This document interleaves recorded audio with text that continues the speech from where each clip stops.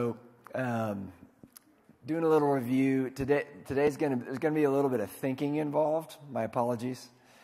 There should be some paper. It's the end of some of the, like each of these pods here. Anybody notice paper next to you? That means you're the usher. Because we're going to be taking some notes. Some of you, I take notes on my phone because if I do it on paper, I'm going to lose it. But we're going to be just doing a little equipping today on reading Scripture. So I'm going to do some review. How many of you guys remember? So how many here, if you're going to take notes, you'd want to use paper? Why don't you raise your hands? And there's pens in that thing. You can pass that around. You can just pass it around through your section. But if you're a digital person, then, feel free. We'll believe that you're in good faith, not texting, but you're actually taking notes.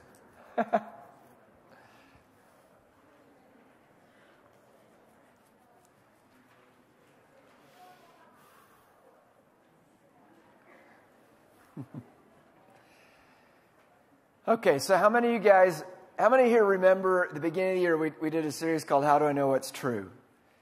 They remember that?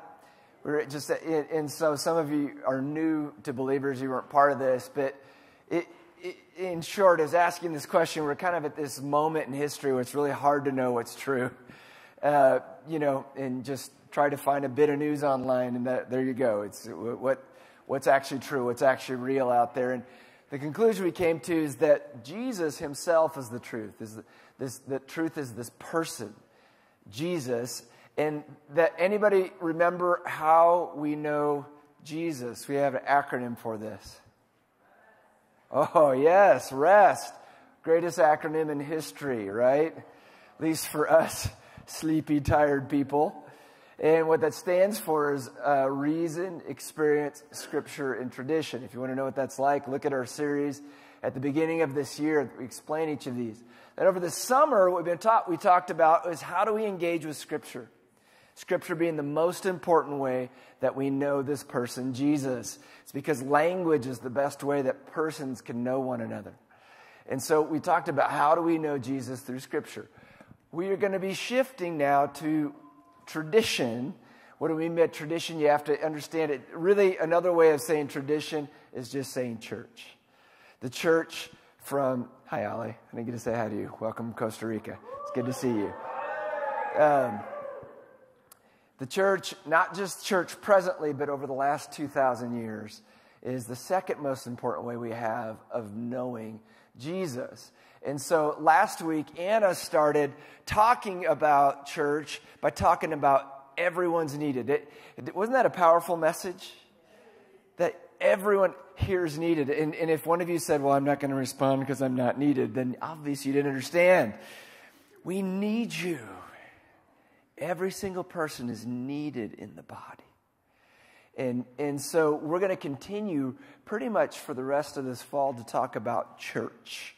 What is church? And the way we're going to do it is we're going to say church according to Philippians. We're going to ground it. I mean, church is one of those subjects that's like saying, we're going to talk about love. It's just massive. And so to keep ourselves focused and also grounded in the biblical text, we're going to do it based out of the book of Philippians. We're going to change the language on that here in a minute. This summer we talked about how to interpret Scripture. So the principles we talked about over the summer are the ones we're going to apply to Philippians. We're going to do that together, okay? So that's why there's a little bit, if you want to take notes, this would be helpful to you. I love how God has made us. We're complex beings, right? And so we're emotional and kind of have this heart, visceral piece to us, but we also have a brain, and God he happens to like that he put it there. He's like, why did I do that? What was I thinking? Well, he was thinking. That's why he gave us thinkers. And so we're worshiping the Lord both through our emotive part of us and our ability to think. And what's so important is the two of those aligning. You know what I'm saying? Because then we can fully give ourselves. I love how the Message translates Philippians 1. It says, Paul's praying that your love will abound. You'll love intelligently and well. So brilliant, that thought of loving deeply, but thoughtfully. It's really important. So we're going to talk about how to interpret Scripture. We talked about author's intent. Author's intent is anytime we're reading Scripture, the most important thing, really in any communication, you want to know what the person who uttered the phrase was actually trying to say. It's really, really important. I was talking about author's intent over the summer, and it shocked me how many people thought I was giving marital advice. And apparently I was. Because sometimes things comes out of our mouths and we don't quite mean to say it that way. My wife's name is Kelly. I call her Kel for short often. One night early in our marriage, we'd had a wonderful dinner. I'm driving home and I lean over in the car on the way home to the apartment and say, I love you, Carol.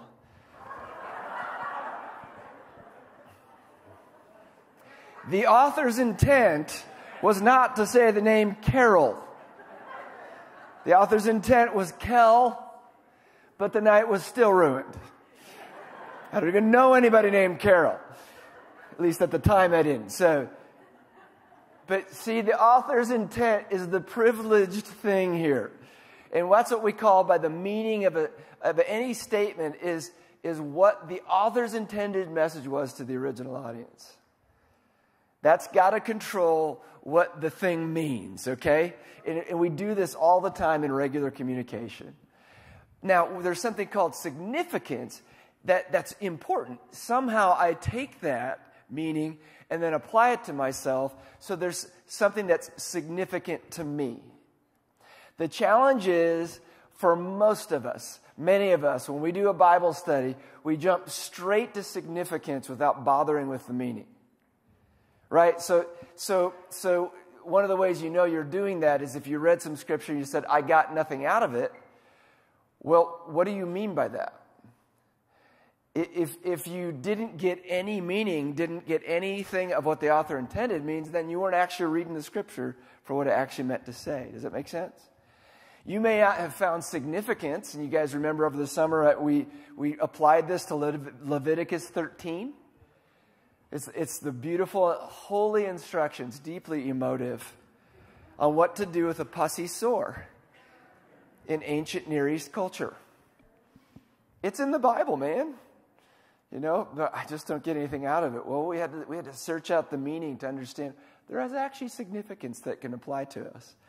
Okay, so the way we get to author's intent, though, is a lot of times we have to have context around the statement. Like the example I'd given was that the statement, right now I'm the coolest person in this room. See? So making assumptions based about the context here, right? I'm probably not actually the coolest person in the room, though I'm very cold right now. I'm almost never cold. Should have worn long sleeves.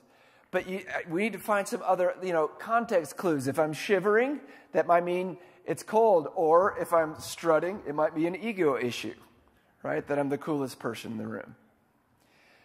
So when we look at context, what we do is we look at the story, language, history, and culture. I'll talk about more of those as we go along. But this is what we're going to apply to Philippians as we go, okay? And we're going to start right now.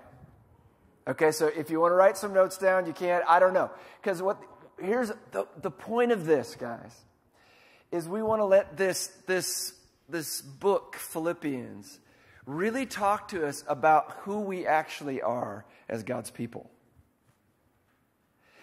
And if we're going to do that, we got to take the meaning of it seriously, and to get the meaning of it seriously, we got to enter into the mind of the author.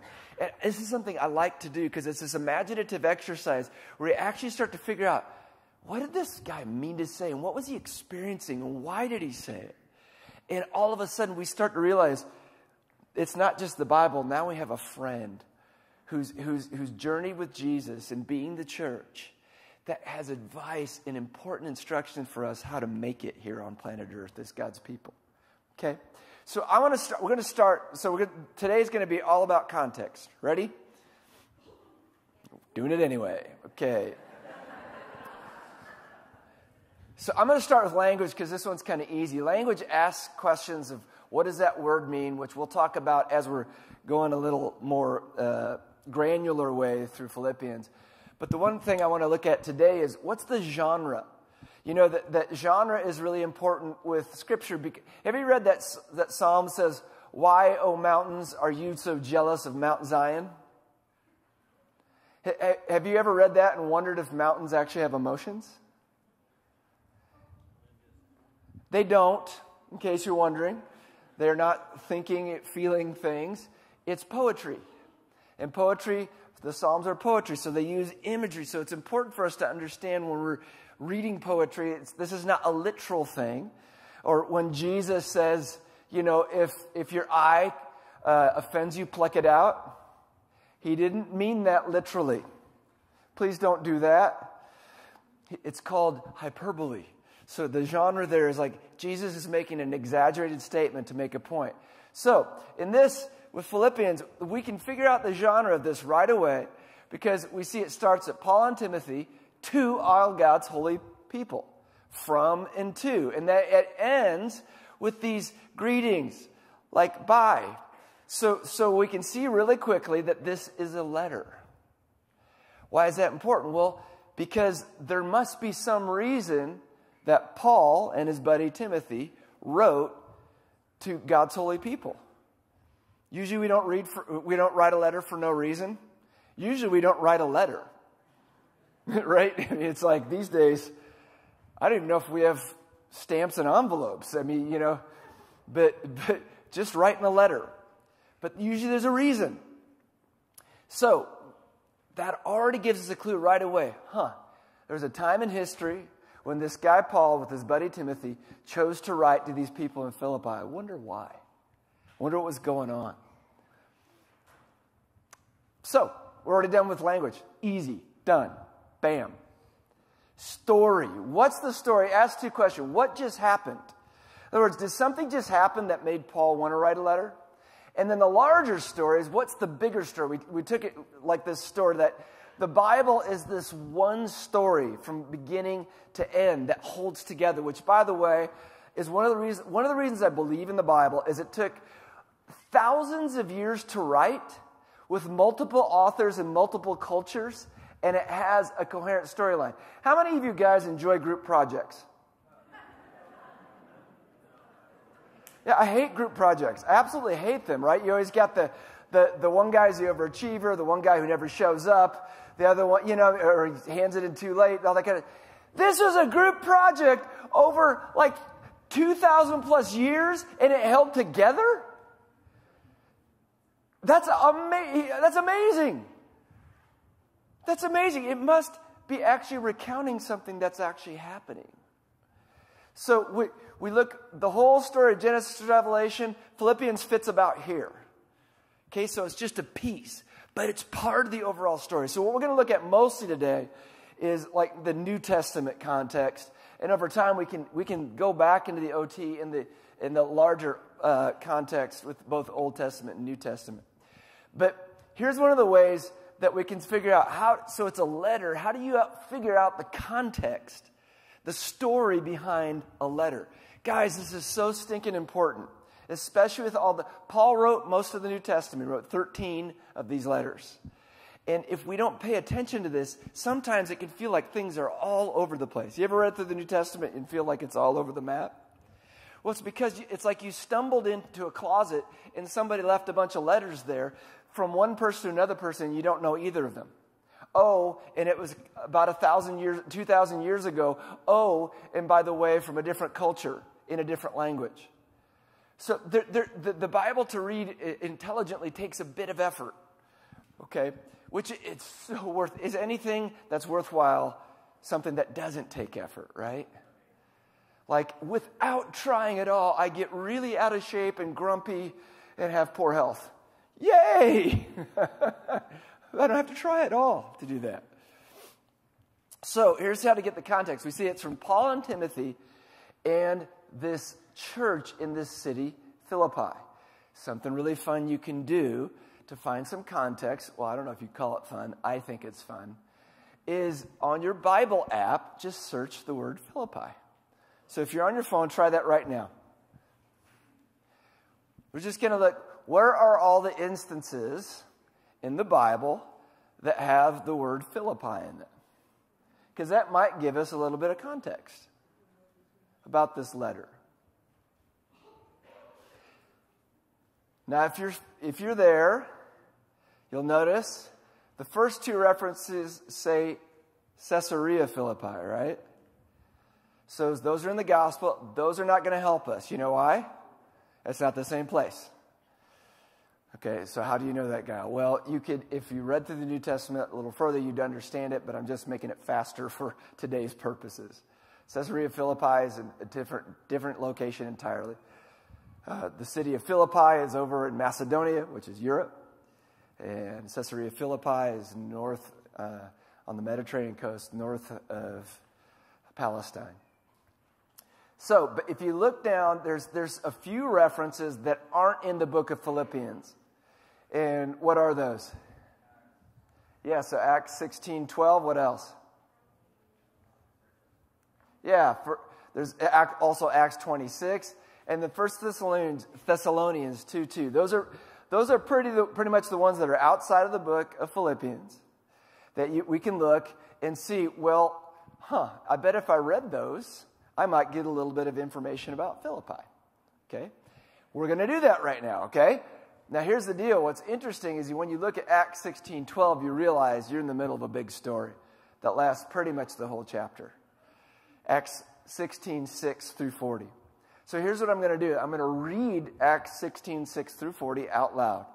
But what you're going to do is be listening to it to think through, okay, Paul wrote a letter to these guys for some reason. And this is what happened to Paul the first time he's with these people. That make sense? So on your paper or your phone or whatever, you want to write down something that you notice as we're listening to the story of what actually happened the first time Paul was there. Okay, I'm reading NIV, in case you're following that way. So it says, Paul and his companions traveled throughout the region of Phrygia and Galatia, having been kept by the Holy Spirit from preaching the word in the province of Asia. When they came to the border of Mysia, they tried to enter Bithynia, but the Spirit of Jesus would not allow them to. So they passed by Mysia, went down to Troas. During the night, Paul had a vision of a man of Macedonia standing and begging him, come over to Macedonia and help us. And just a little bit of context, if you had a map in front of you, what Paul was doing is he's moving west, and he's trying to go, he's already been just around the Mediterranean, up into Galatia, that's kind of ish where Turkey is right now, and he's going further west, and God's saying, don't go here, don't go there. And then he has a dream and says, go even further west to Macedonia. You're going to have to cross some water to do that. So after Paul had seen the vision, we got ready at once. By the way, when he says we, it's likely this is where Luke, the writer, joined him. Got ready at once to leave for Macedonia, concluding that God had called us to preach the gospel to them. From Troas, we put out to sea and sailed straight for Samothrace, and the next day we went on to Neapolis. From there, we traveled to Philippi, a Roman colony in the leading city of that district of Macedonia. And we stayed there several days. On the Sabbath, we went outside the city gate to the river, where we expected to find a place of prayer. Interesting. We sat down and began to speak to the women who had gathered there. One of those listening was a woman from the city of Thyatira named Lydia, a dealer in purple cloth. She was a worshiper of God. The Lord opened her heart to respond to Paul's message. When she and the members of her household were baptized, she invited us to her home. If you consider me a believer in the Lord, she said, come and stay at my house. And she persuaded us. Once, when we were going to the place of prayer, we were met by a female slave who had a spirit by which she predicted the future. She earned a great deal of money for her owners by fortune telling. She followed Paul and the rest of us, shouting, "These men are servants of the Most High God who are telling you the way to be saved." She kept this up for many days. Finally, Paul became so annoyed that he turned around and said to the spirit, "In the name of Jesus Christ, I command you to come out of her." At that moment, the spirit left her. When her owners realized that their hope of making money was gone, they seized Paul and Silas and dragged them into the marketplace to face the authorities. They brought them before the magistrates and said, "These men are Jews and are throwing our city into an uproar by advocating customs unlawful for us Romans to accept or practice." The crowd joined in the attack against Paul and Silas, and the magistrates ordered them to be stripped and beaten with rods. After they had been severely flogged, they were thrown into prison, and the jailer was commanded to guard them carefully. When he received these orders, he put them in the inner cell and fastened their feet in the stocks. About midnight, Paul and Silas were praying and singing hymns to God, and the other prisoners were listening to them. Suddenly, there was such a violent earthquake that the foundations of the prison were shaken. At once, all the prison doors flew open and everyone's chains came loose. The jailer woke up, and when he saw the prison doors open, he drew his sword and was about to kill himself because he thought the prisoners had escaped. But Paul shouted, "Don't harm yourself. We are all here." The jailer called for lights, rushed in, and fell trembling before Paul and Silas. He then brought them out and asked, "Sirs, what must I do to be saved?" They replied, "Believe in the Lord Jesus, and you will be saved, you and your household." Then they spoke the word of the Lord to him and to all the others in his house. At that hour of the night, the jailer took them and washed their wounds. Then immediately he and all his household were baptized. The jailer brought them into his house and set a meal before them. He was filled with joy because he had come to believe in God, he and his whole household. When it was daylight, the magistrates sent their officers to the jailer with the order, "Release those men." The jailer told Paul, "The magistrates have ordered that you and Silas be released. Now you can leave. Go in peace." But Paul said to the officers, "They beat us publicly without a trial, even though we are Roman citizens, and threw us into prison. And now do they want to get rid of us quietly? No. Let them come themselves and escort us out." The officers reported this to the magistrates, and when they heard that Paul and Silas were Roman citizens, they were alarmed. They came to appease them and escorted them from the prison, requesting them to leave the city. After Paul and Silas came out of the prison, they went to Lydia's house, where they met with the brothers and sisters and encouraged them. Then they left. So I'll give you a minute if you have anything else you want to write down about the context. So here's the storyline. What happened with Paul and the people in the city of Philippi before he wrote this letter. So just write a couple notes down.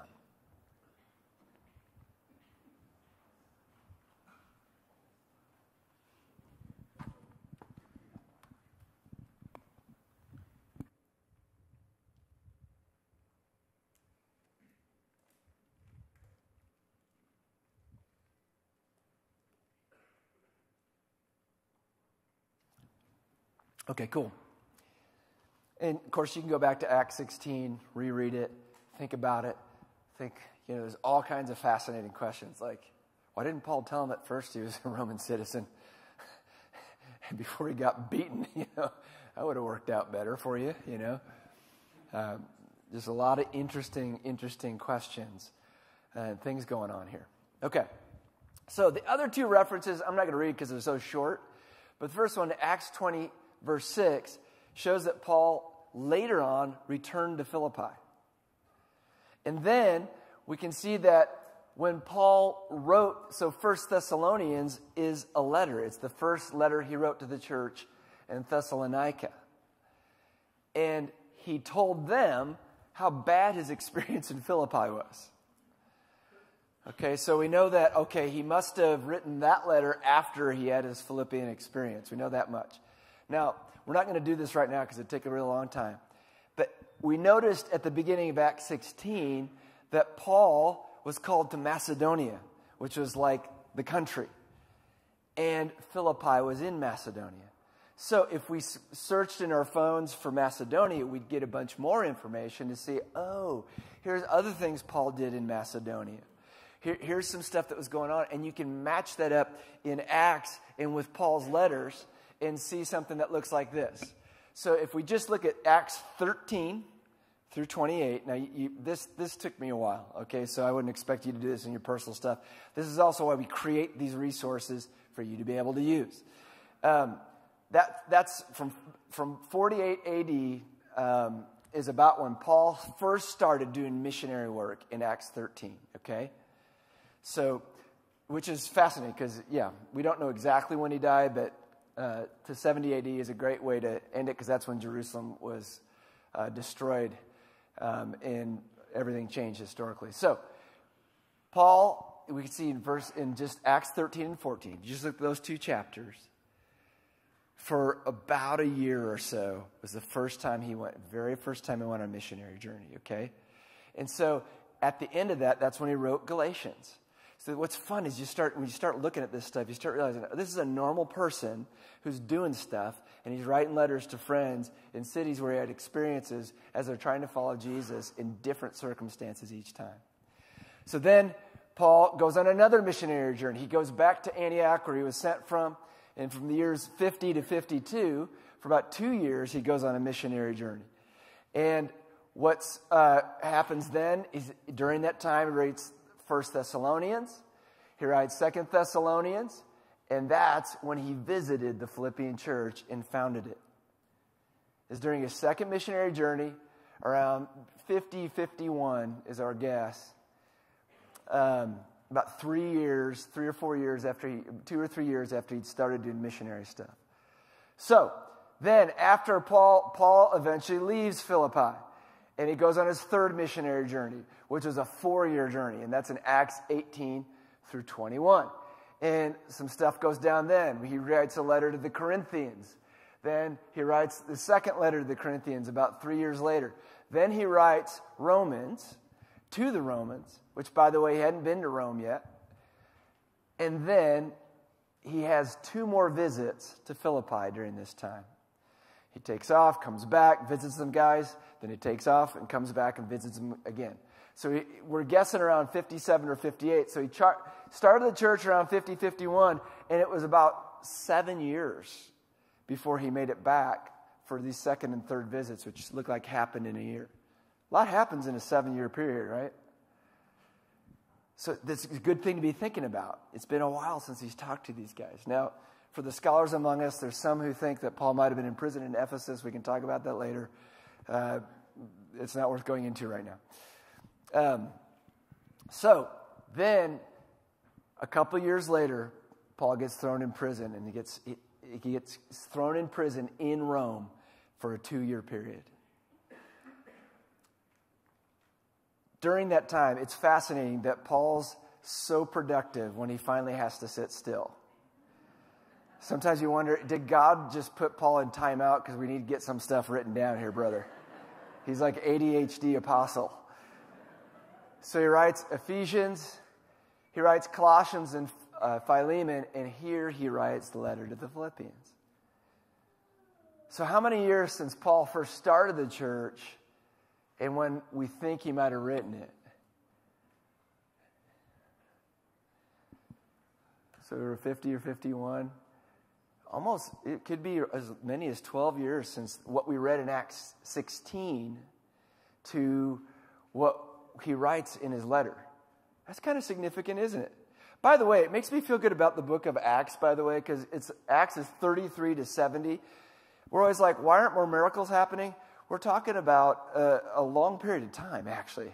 It's a 37-year period of time. So I don't feel quite as bad. We're still not seeing the miracles that we see in Acts, but they're also not telling you they're bad meetings. They're lame meetings. The time that nobody showed up that night. They didn't write that down. You know what I'm saying?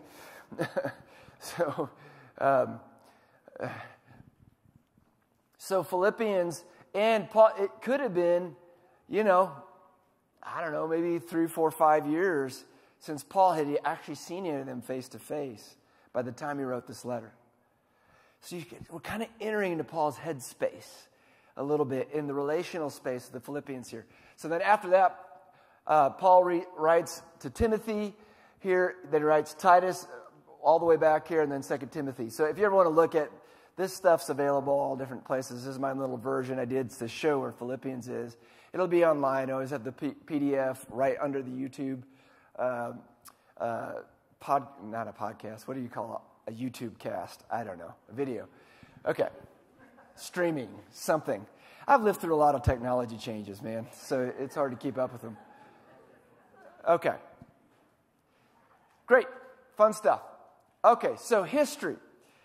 History asks the question, what was going on in the world during this time? Now, where in the world do you find that? You guys may have tons of access to a lot of good resources. The things I would suggest you use are those that are linked to the actual Bible apps you're using. How many know that you can get information saying anything you want on the World Wide Web? We could have Philippians was written by aliens who originally lived in, you know what I'm saying? Source, it means everything. You got to pay attention to your sources. So YouVersion, and my favorite Bible notes right now are the New English Translation. The NET has lots of notes. It's really, really helpful to learn some of the history behind this. But what's fascinating if we look at history, and I have books. If you want to borrow a book, call me. If you're actually going to read it, I'll lend it to you. So we already determined that the letter is probably written about 4 or 5 years after Paul last saw these people face to face. Another thing is we see at the beginning of the letter, when we read it, Paul was in prison when he wrote the letter. Here's something that's a little bit more historical that's interesting. The way they did prison in those days was good luck if you want to eat. We're not feeding you. Isn't that rough? So if you're in prison, you could literally starve to death if someone else isn't bringing you food. And so that was Paul's deal. And so when we look at chapter 4 of the letter, it makes sense why Paul's so grateful to the Philippian church that all the way from Macedonia to Rome, they're sending gifts so he can eat. That makes sense, right?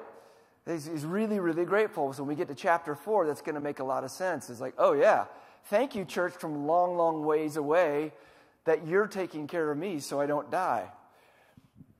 Another really important thing is Rome was in charge of most of the Western world. They dominated everything around all around the Mediterranean Sea, all the way over to Britain. I mean, they were in charge in the West. And Philippi, we read in Acts 16:12, was a prominent Roman town in the Roman province of Macedonia. It was mostly Romans and Macedonian Greeks, but there was a small Jewish community there. How do we know that?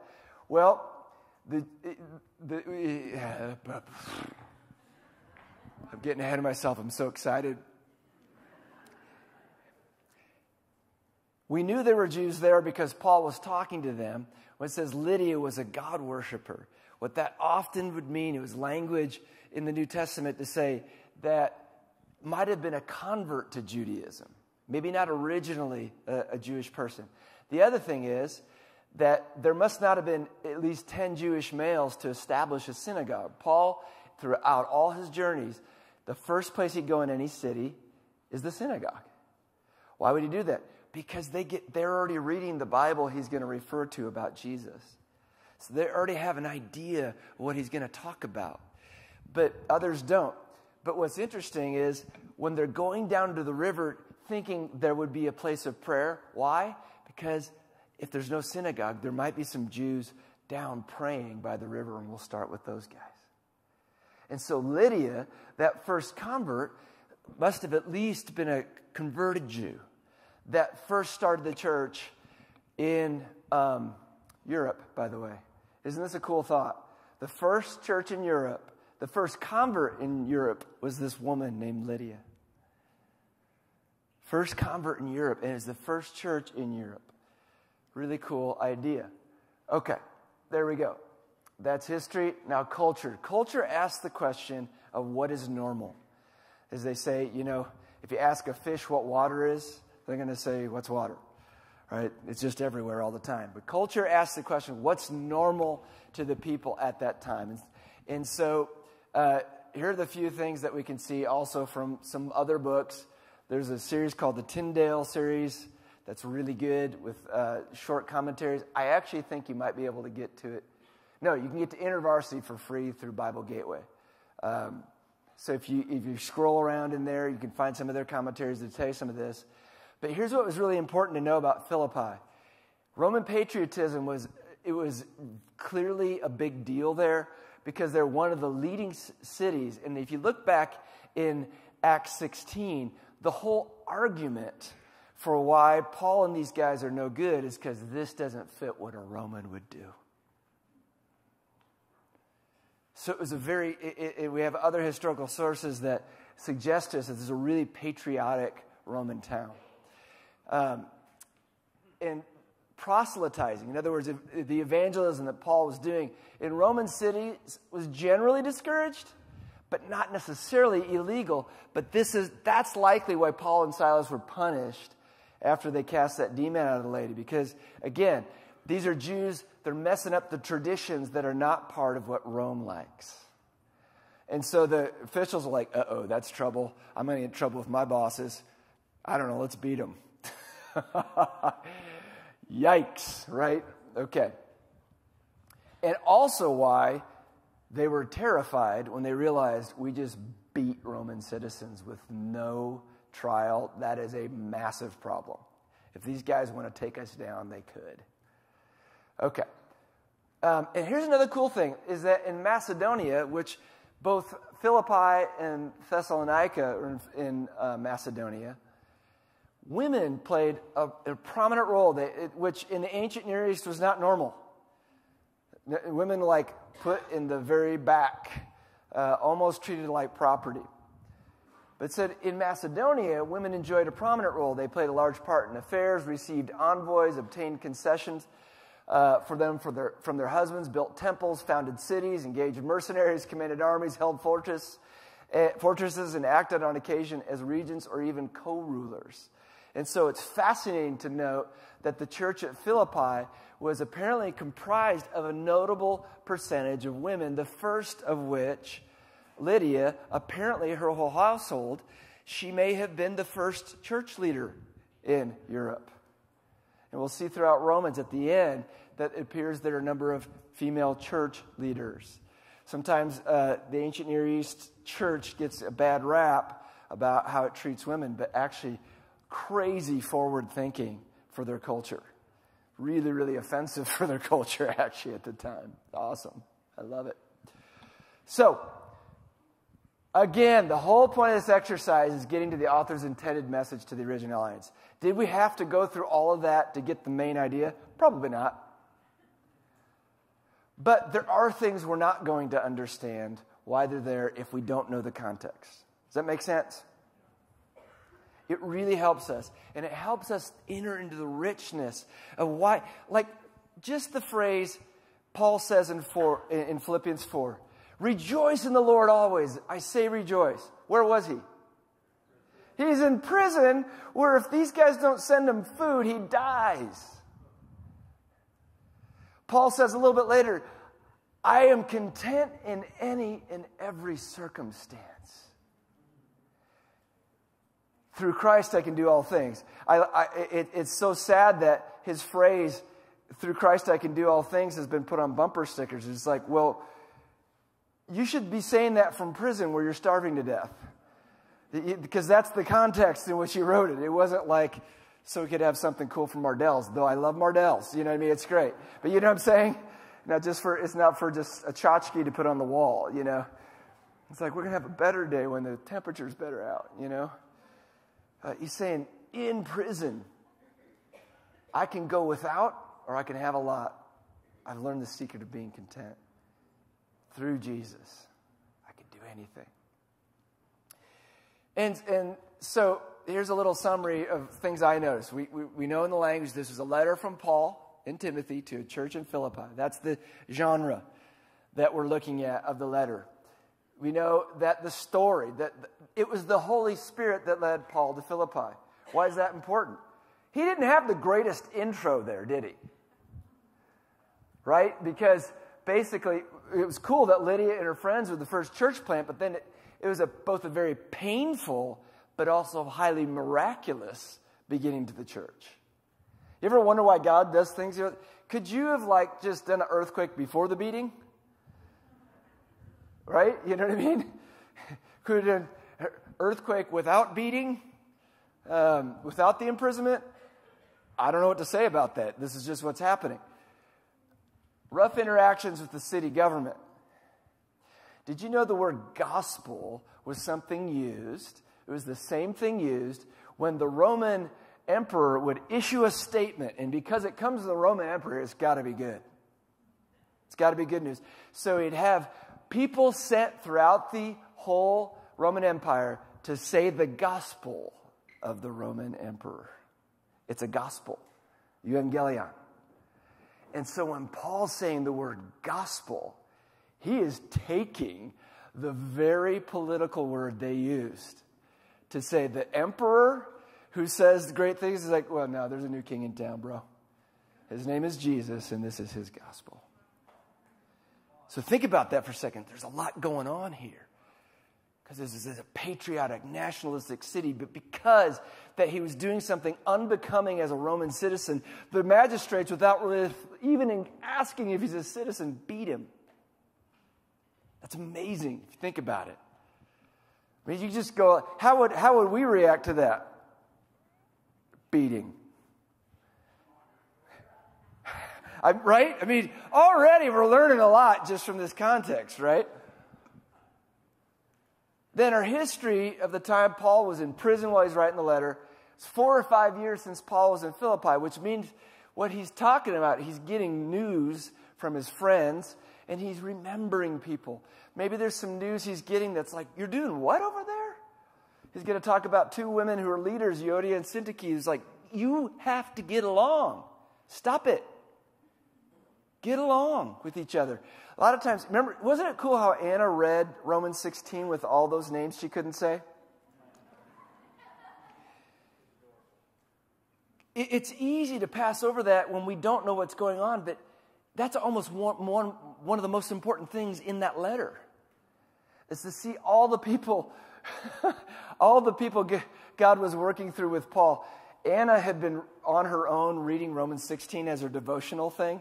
And she came to me and John and she goes, guys, read this. She gives us no context as to why this is important to her. And starts reading these names and crying. And Jen and I are like, okay. I mean, and we're like, I don't know how to enter into this with you. You know, she goes, guys, wasn't that amazing? Yeah. And then when she explained, oh yeah, all these different people from these different circumstances, absolutely beautiful. What was going on? So Paul's remembering people he had affection for. And that Rome is a superpower in all of history. Everybody's scared of Rome because they're not the nicest guys. If they don't like what you do, they may crucify you outside your city and let you hang there for everyone who walks in to let you know, here's what happens to you if you oppose us. And the culture of the time is a very nationalistic city. Rome doesn't love proselytizing, but women have a really significant role, not only in the city, but in the church. Okay, so here's the payoff. What are some insights? And these are questions for you to answer. What relationship do you think Paul had with that Philippian church? Considering all he'd gone through, his history with them. Let's just enter into his headspace. It's been a little time since he's been to see him, but he paid a pretty stiff price for these people. So what kind of relationship? So just jot a couple thoughts down.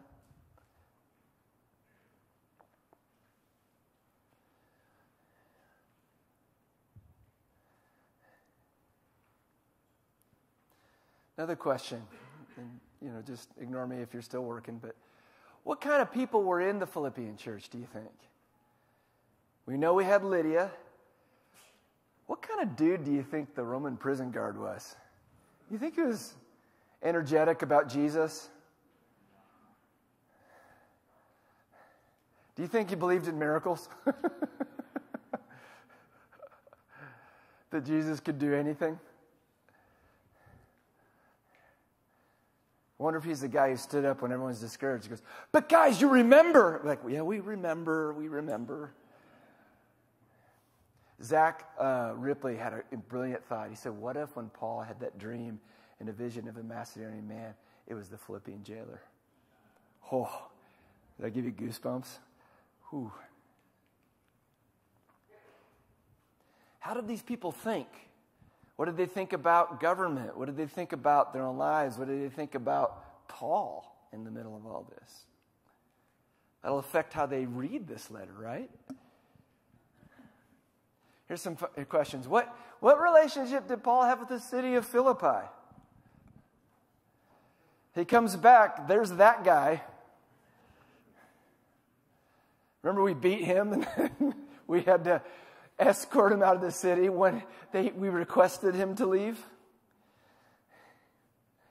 Went from beating a guy to saying, please leave, please leave. So it tried to appease him.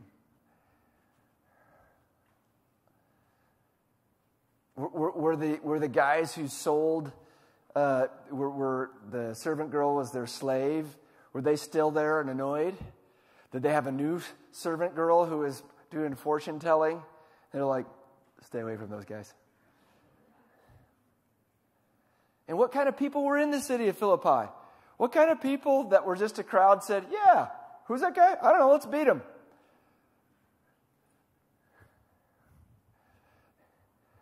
How did they think? And what do you think they thought of Paul when he shows up in the city again? Okay, so all these questions, all this stuff, it will be online. Again, just go to the YouTube and the PDF version of all these slides will be on here. So here's your homework for next week. So reread your notes sometime this week, and then sit and read Philippians all the way through in one sitting. Why? Because it's a letter. We picked a short one. We could have done Romans. This is only 4 chapters. It's only 4 chapters. But just have this context kind of rolling in your head a little bit, and then read it. And say, and just notice stuff. Notice stuff. Now, if you want extra credit, again, Bill Neff's always said we should have a Christian of the Year competition. That's got all kinds of ambiguity if you win it, right? What does that mean? But I love it. I love the idea. Try outlining the letter, because what we're trying to get to is, again, why did Paul write this? What was Paul trying to say? Because he says a lot of stuff about being church. And this church could have been, by this time, almost 10 years old. We don't know. And he hadn't seen him for a while, and there's some good stuff going on. There's stuff that's not going on so well. All right, sound good? All right, let's stand. We'll pray.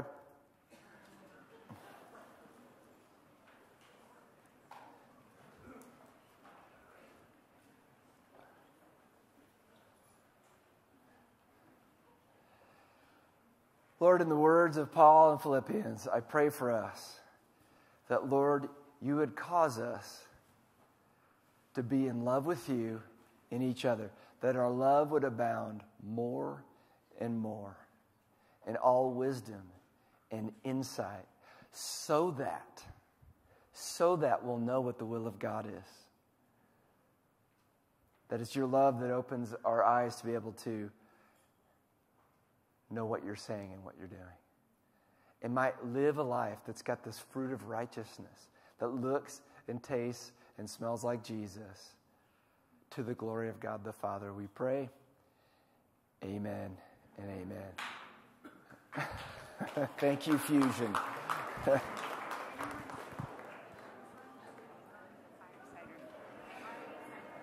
If you've already signed up for the missions lunch, you can go to the fireside room right now. If you've already signed up.